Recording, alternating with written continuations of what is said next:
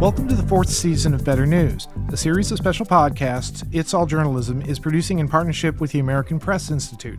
I'm your host, Michael O'Connell. Better News offers strategies and case studies to help transform newsrooms. The effort is fueled by API and the Knight Lenfest Local News Transformation Fund.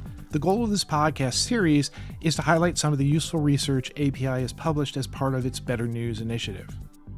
Today I'm joined by the Sentinel's Chief Operating Officer, Terry Williams. He participated in table stakes and wrote a report for Better News about how a pound of coffee helped the Keene Sentinel reduce digital subscriber churn. Terry, welcome to Better News. Thank you. Okay, so I always like starting off, finding out a little bit about the people I'm talking to. Tell me about your career path. How did you end up at the Keene Sentinel? Well, Mike, I started out as a reporter at a small daily on the seacoast of New Hampshire.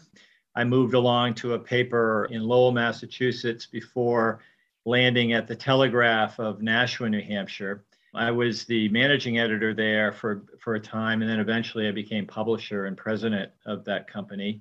In 2013, the paper was sold, and I took a job here in Keene as president and COO. Okay. I did say that the Sentinel's been around since 1799. What role does the paper, play in that community? Well, we're kind of a traditional daily paper.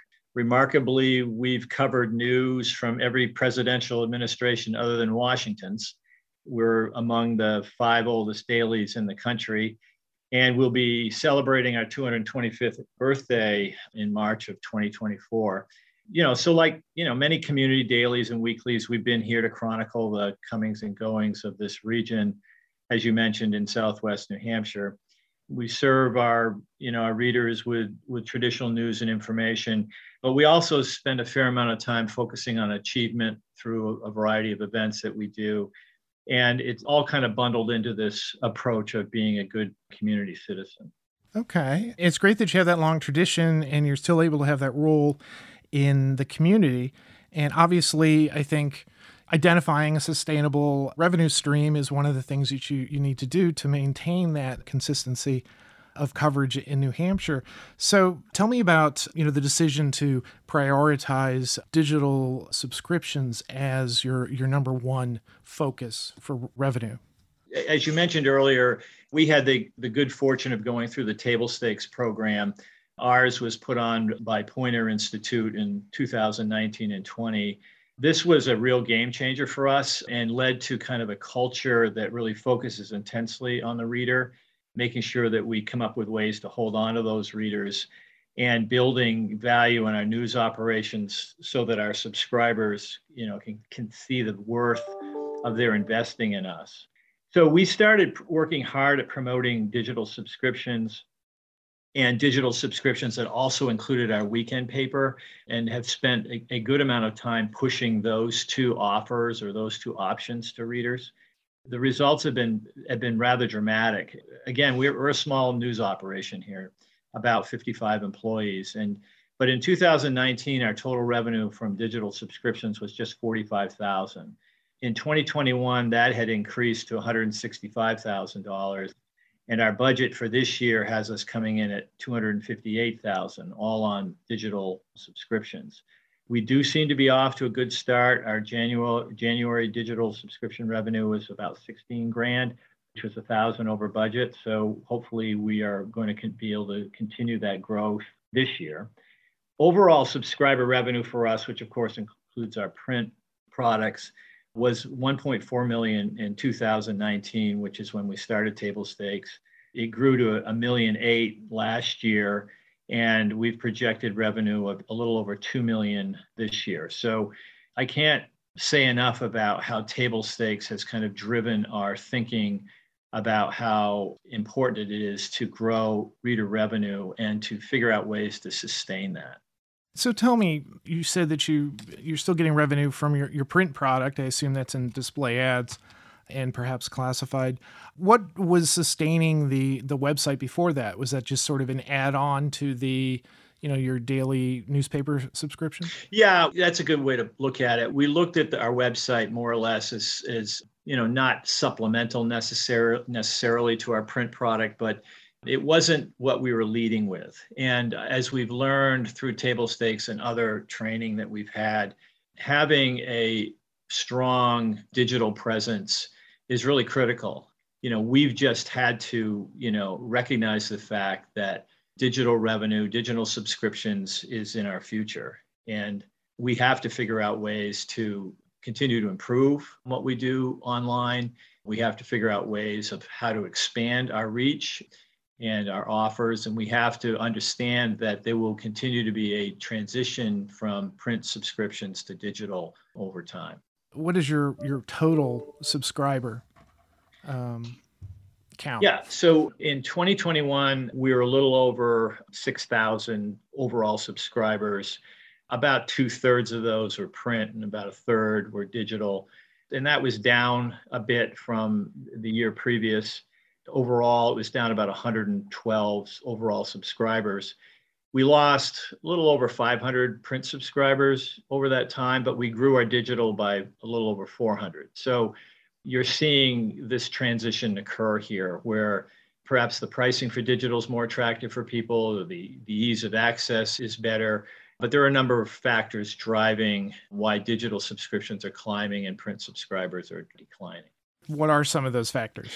Well, cost. It's a lot more expensive to subscribe to a print product.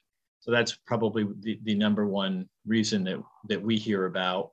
On the flip side, on the reasons to subscribe for digital, it's access. It's the ability to get to the news whenever you need to, from wherever you are. So those two factors are kind of working to, increase our digital and decrease our print. At some point in the next couple of years, we're going to have a crossover event where we have more digital than print. And hopefully, over that period of time, our retention rates for digital will be very strong, and the efficiency by which you can deliver digital news, the lower costs associated with that, will continue to improve our profit margins on subscriptions. Well, of course, creating a sustaining, revenue stream is something that, is essential, obviously, to digital newsrooms. When you made the switch, was there any change to the editorial approach, how you cover the community, what type of content you published online as opposed to maybe only in print? Yes, there has been changes.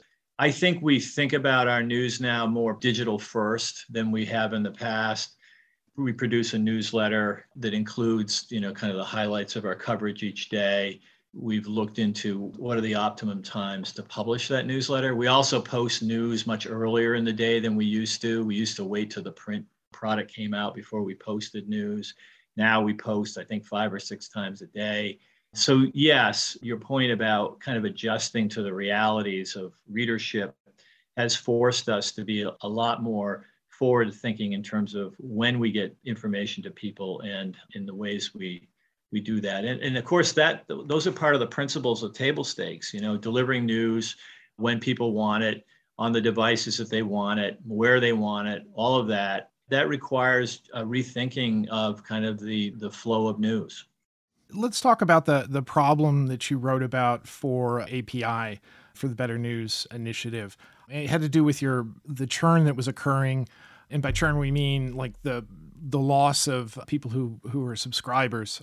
What was the situation like that sort of made you decide that we need to address this somehow? Yeah, so every news operation, every newspaper deals with this nagging problem of churning out, subscribers. The whole concept of you got to pour more people in the top of the bucket because you got holes in the bottom of the bucket. And we weren't making a lot of headway there. Our churn rates were, they're not horrible. They're probably within the industry standard, but they're still troubling when you work so hard to get subscribers and then for some reason you can't retain them.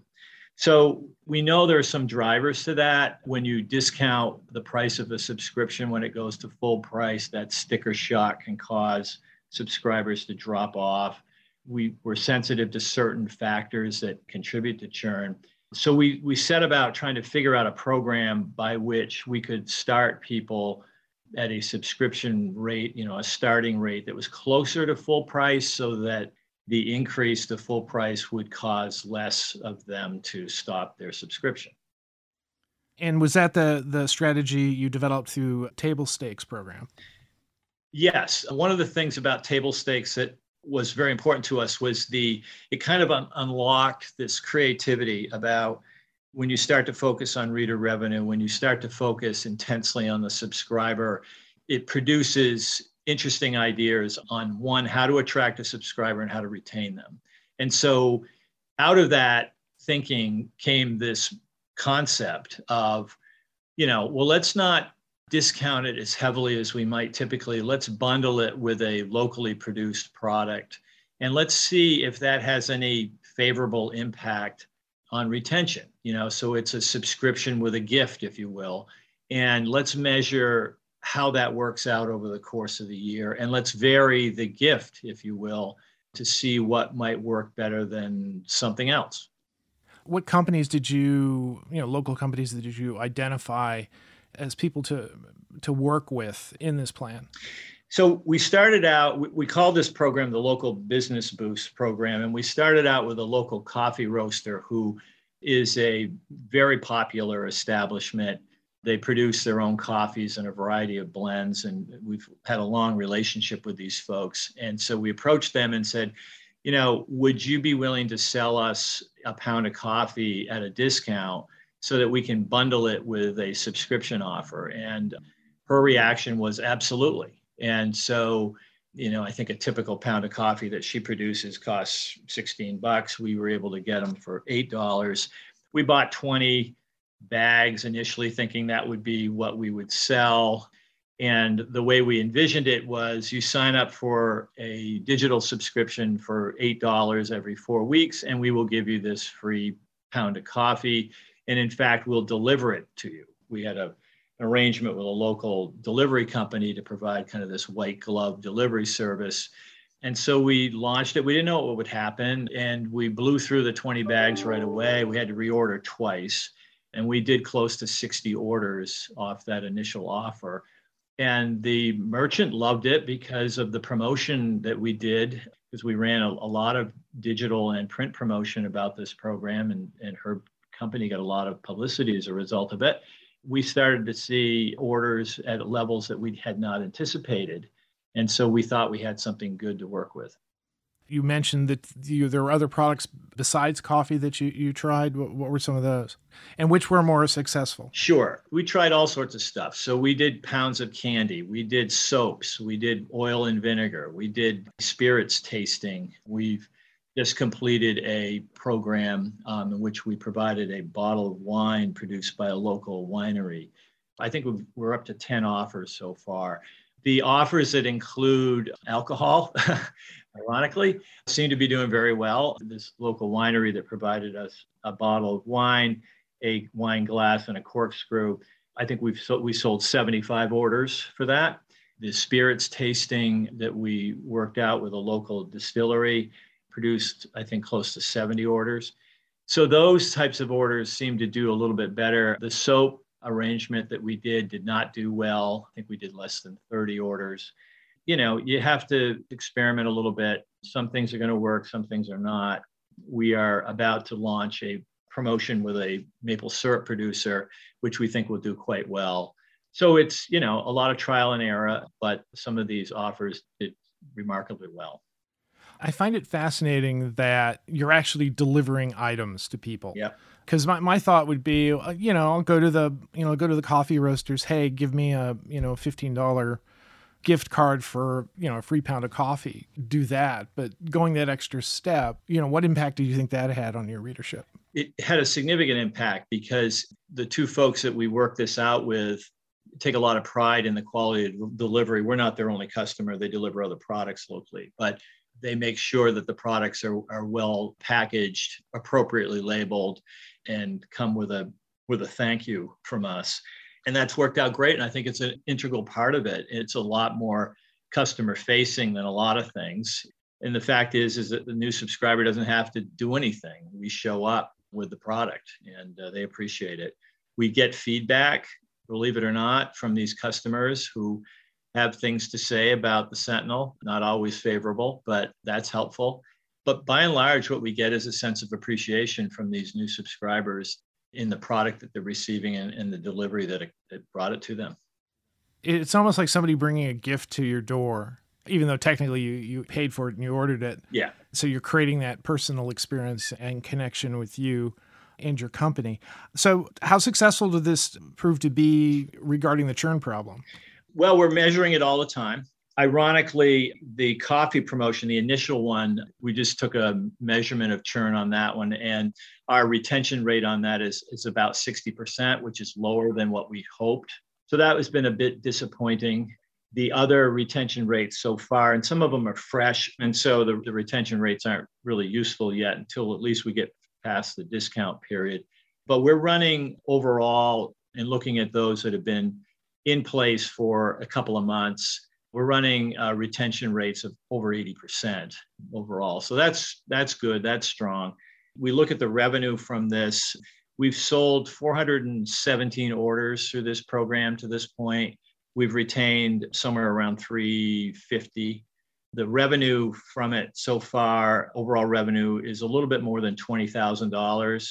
And then when you back out what we had to pay for the products and for the delivery, our profit is about $13,000. So it's been a profitable program. The average cost per order, not including the discount, is about $16. The reason that's a little on the high side is that we've done a couple of orders that involve alcohol, and they typically are more expensive than, for instance, doing a pound of coffee. And then we've been recently able to kind of calculate our customer lifetime value for all of our operation. And when we lay that out over 3 years for the 400 or so orders that we've just done in this program, that translates to more than $60,000 over 3 years. So this is a valuable program for us. As long as we continually have products in the pipeline, I think we'll continue to generate, 40 to 70 orders, which for us is a good number. And it'll be interesting to see if we can do better on the retention side. I think we've missed an opportunity that we want to certainly take a look at, is that point where the discount goes away after 6 months. Should we be talking to those customers right before that happens and maybe extending the discount or doing something else to keep them retained?